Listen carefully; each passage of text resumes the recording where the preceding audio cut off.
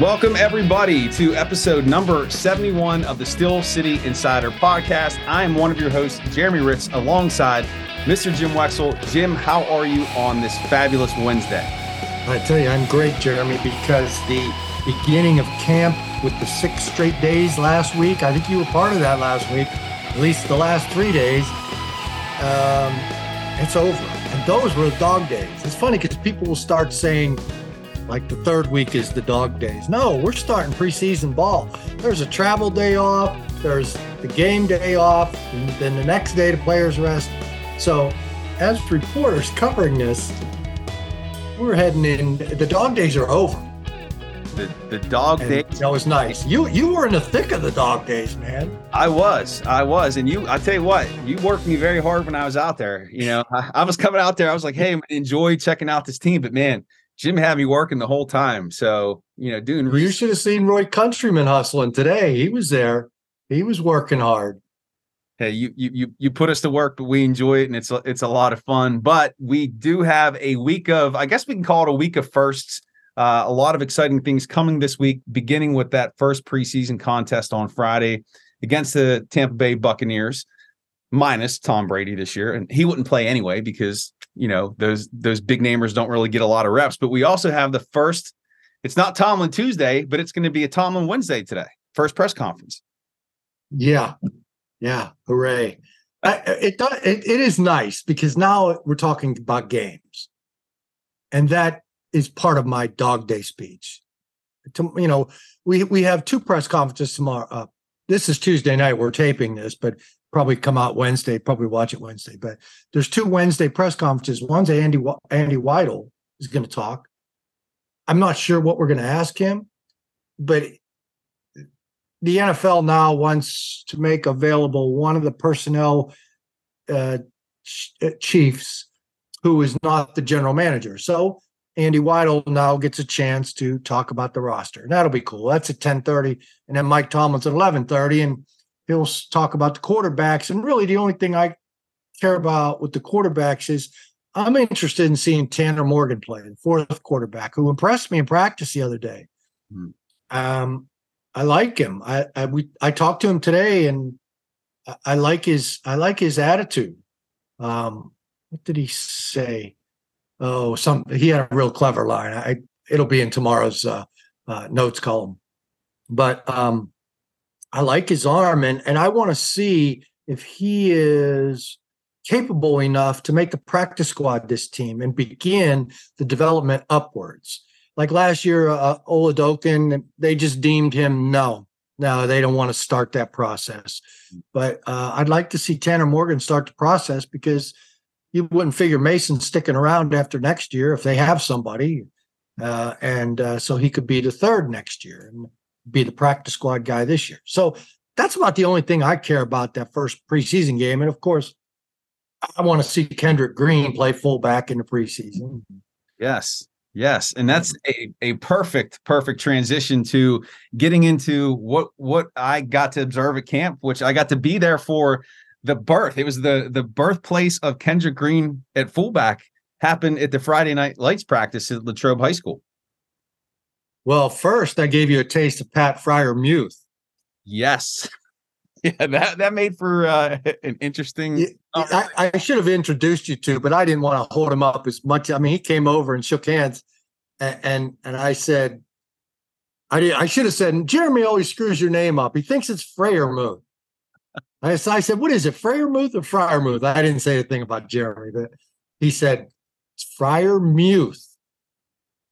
He stressed that like he's tired of all of us Skinzers calling him Muth. Yeah, Muth.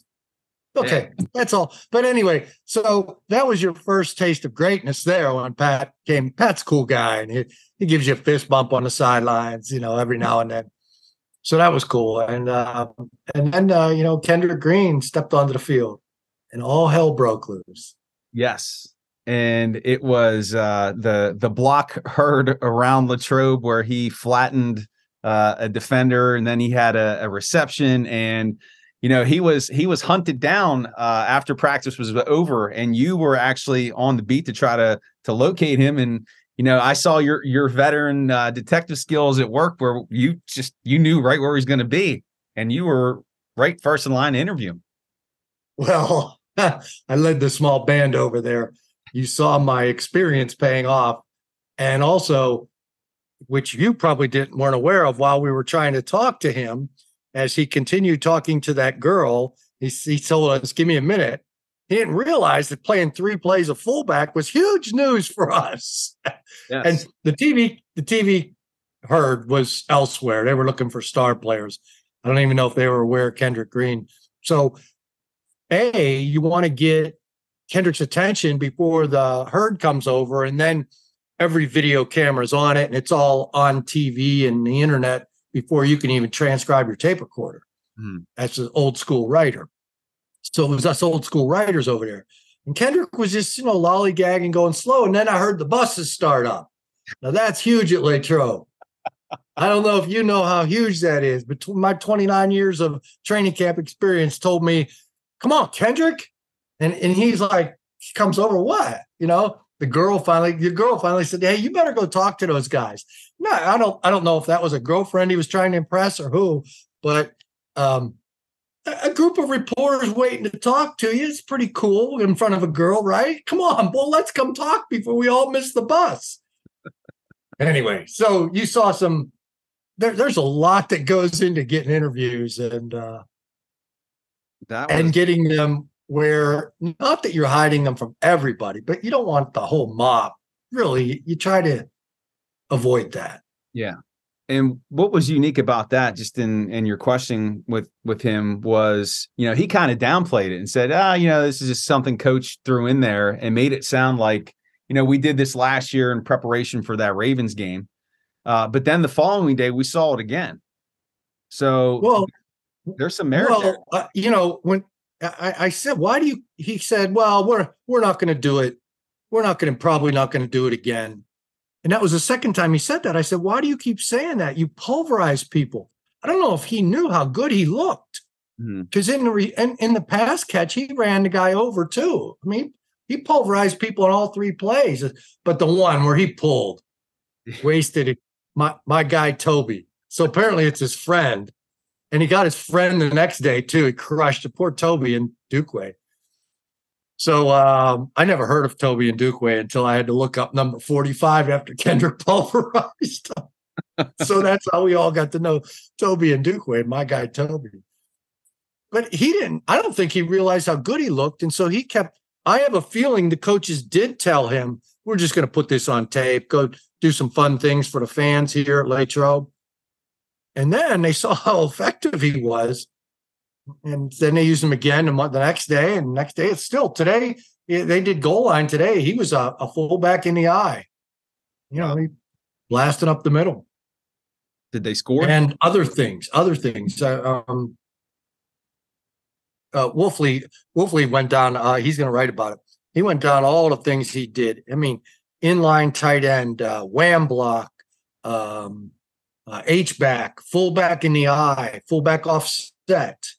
Going out in patterns, going out as a decoy, just about everything. They're throwing it all in there.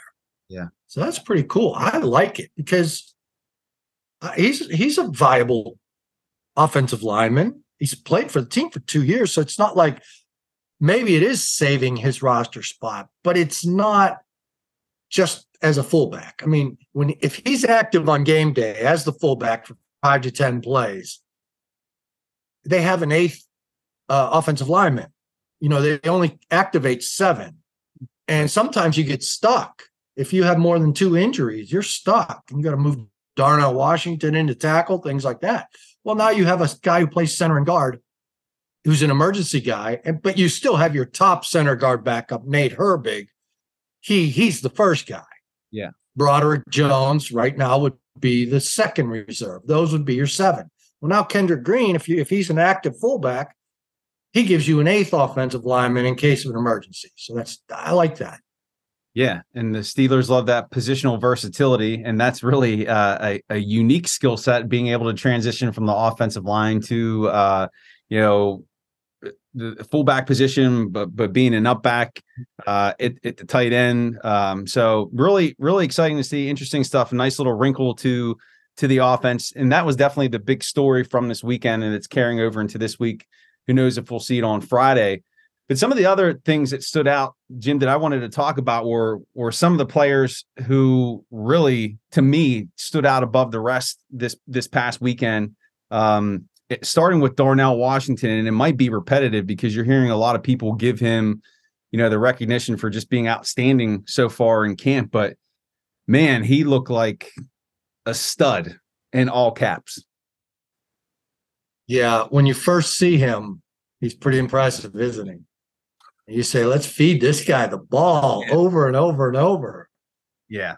He was running through the third team secondary, running amok. I don't think anybody wanted to try to tackle him today. He didn't get much play today, but I don't know. I don't know if he's nicked, but he's a stud. I don't know what else to say about him. Catch, he can block. I know Matt Canada is very excited. He wanted him to help block. And he can catch, and he can run in the open field, and he can box out and go up and snare high passes in the end zone. How can you not throw to him in the red zone? So it's exciting. Absolutely. Yeah. I mean, he definitely is a mismatch. And, the whole time that I was there, I'm like, all right, I'm trying to find some type of something askew in his game. But I mean, it was solid. I mean, the only thing that you could point out that maybe he had some challenges with is with some of the shorter outside backers, just getting under him and pass protection. But I mean, you're talking maybe 1 or 2 reps that happened over the course of a couple of days. So, well, it's obvious. I bet it's been in his ear, people in his ear forever. Get low, get low. I mean, he's 6'7". He's listed at 6'7", 267, but he looks like a 300-pounder to me. But lean, I'm not, just huge, big man. They had a tackling drill today, in the open field tackling drill. They throw a quick pass, and a lot of it was second and third teamers. Joey Porter Jr. had a lot of reps, and he failed. He's not much of an open field tackler. He started trying to come faster and hit harder, and he would just whiff. He would overcommit. Quan Alexander, same thing. But Hakeem Butler caught a lot of passes. He just knocking these safeties, and I don't think linebackers were on him, but they were part of the drill. But Hakeem Butler he's like what, 6'5", 6'6", 250, 260. So he's not even as big as Darnell Washington, and they were bouncing off him like flies. He dominated that drill. If he could only catch better. Darnell can catch, and Darnell plays tight end. Yeah. It's going to be one strong positional group there at tight end this year. Very excited to see all those cats together out there getting it done. Another player I wanted to bring up that does reside in that tight end space, but is hybrid and is versatile, like we were talking about Kendrick Green, and that's none other than Connor Hayward. Wow, this guy is Connor threw a touchdown pass today. Man, I wish I would have saw that. It was at goal line. He came in a jet. He had first run a jet, and he was stopped before the goal line. And maybe 1 or 2 snaps later, he ran another jet and pulled up and shot put it a pass to Pat Fryermuth. And it was a really ugly pass. It was a shot put. And we asked Kenny Pickett talked after practice. Kenny said, we're going to have to work on that shot put. He can throw better than that. That's a good friend of his, Connor Hayward. Okay. And so we had somebody asked Kenny who has impressed him, maybe some not a top tier player. And he said Gunnar Olszewski. He goes, for that number 4 spot, I really like Gunnar Olszewski. And I was listening on the radio on the way home. People were saying it sounded like Ben talking about Ryan Switzer. Mm-hmm. I think Gunnar's much more explosive than Ryan Switzer. And Gunnar was really good in that open field drill. Some of the top guys couldn't tackle him. So, I wasn't so sure about Gunnar because I think Calvin Austin is going to win that punt return job. Wow. And Gunnar was an all-pro punt returner. Last year, you probably don't believe he was all-pro after watching him last year when he fumbled a couple times. But he's got it in him. And he can get it back. Sorry about this light. No, you're good.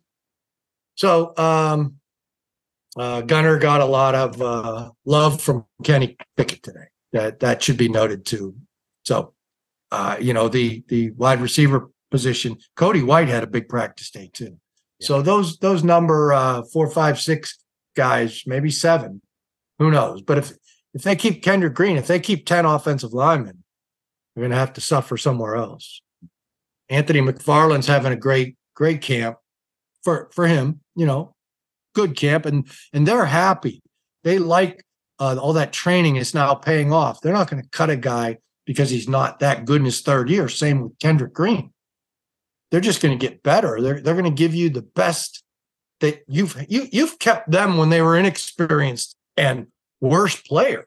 Why would you keep them then and not keep them now when they're in the last year of their contract? They're at their height for you. So I think that's Anthony McFarland.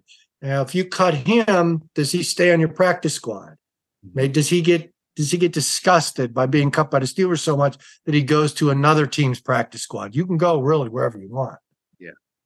A lot of people don't like to move, especially if they have a place here in Pittsburgh. So that could be in their favor. But I'm just saying that Kendrick Green and keeping a 9th or 10th offensive lineman, I think one year they only kept 8.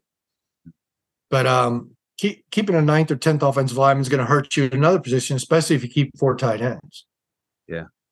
It becomes difficult, that roster management, when you're paring down, you're going from 90 men down to whatever the cuts are. But, those are difficult decisions that I would not want to make. It'll be interesting to hear if Andy Weidel, whatever, we didn't ask him how to pronounce it. Well, he's not. He won't make any cuts. That's all coaching. That's all right. coaching. But just in terms of personnel, is those types of decisions that have to be made here in the next couple of weeks, they're going to be difficult. There's some players who are stepping. You pick up extra guys in case of camp injuries, and hasn't been any camp injuries really. I mean, it looks like Casey's ready to come back tomorrow. Keanu Neal might be back in a couple days or two, but that's about all I had on the injury list. The 2 safeties and number 33, the guy who got run over by Landon Roberts twice in backs on backers. He hasn't been well since. I don't mean to laugh at the poor guy. He signs one day and gets blasted by Landon Roberts. Landon Roberts did something today. You got to hear this play. Uh-oh. So Kenny's under center. No, Kenny's in the shotgun, right? All of a sudden, Zach Gentry comes in motion and goes under center as the quarterback. Nice. Gets the ball snapped, and Landon Roberts comes in and blows that thing up. It's like, all right, well, let's put that play away. Yes. Yes. So speaking of someone getting blown up and kind of a role reversal here, I can't remember if it was Landon Roberts or maybe Quan Alexander, but just wanted to highlight Jaylen Warren's performance in camp and not just running the football, but in pass protection. And he lit somebody up and did the muscle pose over top of him. Who's Landon Roberts? Landon Roberts was the bully of the first backs on backers.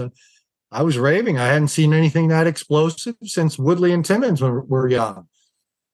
And he hurt that number 33. He's still sidelined.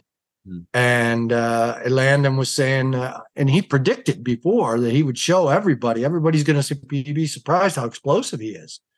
He said, I think I'm one of the most explosive players in the NFL. He said the day after that.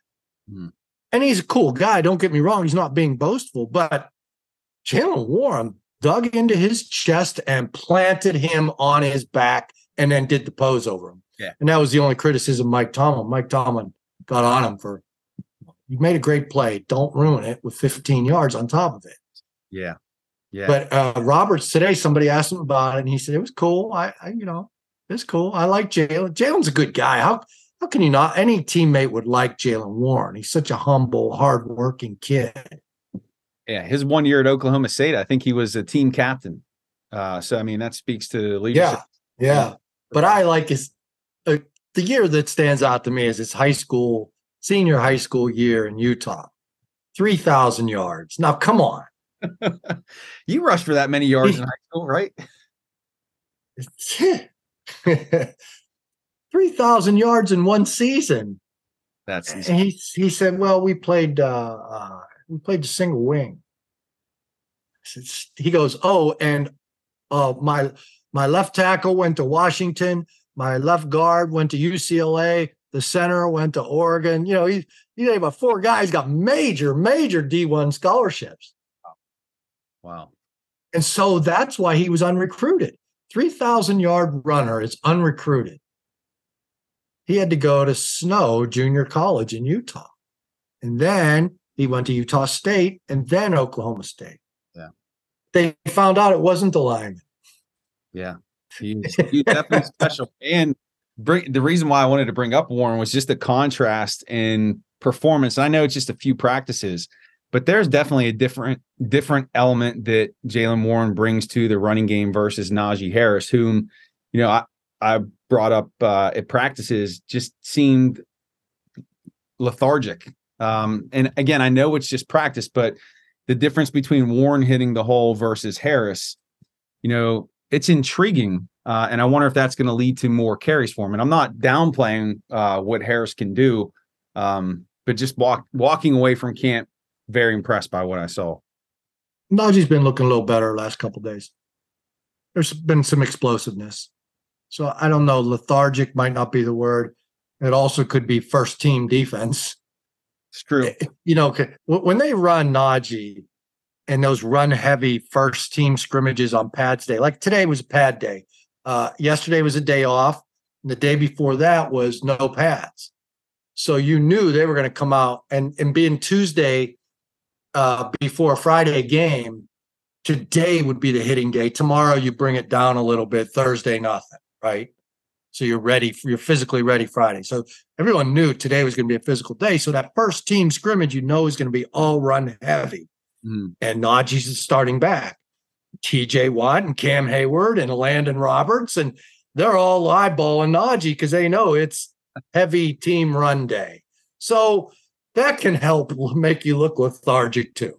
Yeah, that's a good point. And iron sharpens iron. So, you know, he's not going to see many fronts, the caliber that there is in Pittsburgh. So anything else you want to hit on, Jim? We covered quite a bit here, just standouts in camp. You mentioned Calvin Austin. I just did want to put in a plug of just how explosive he did look, not just down the field with attacking vertically, but just some of those underneath routes as well. You know, he looked pretty impressive. He's looked explosive all camp. You know, every day it's another deep ball that he's pulling in. I don't understand where he had a poor first week. I heard it on the radio again today. He didn't. He looked good, right? Just because Trey Norwood broke up a deep ball that everybody thought was a drop. Everybody's been saying he's been inconsistent. I think he's a speedball. I think he's Willie Parker-esque. I think he's going to stretch the field. So that's a guy to watch Tuesday. That's another guy. What we're seeing in practice, is it for real? Are we?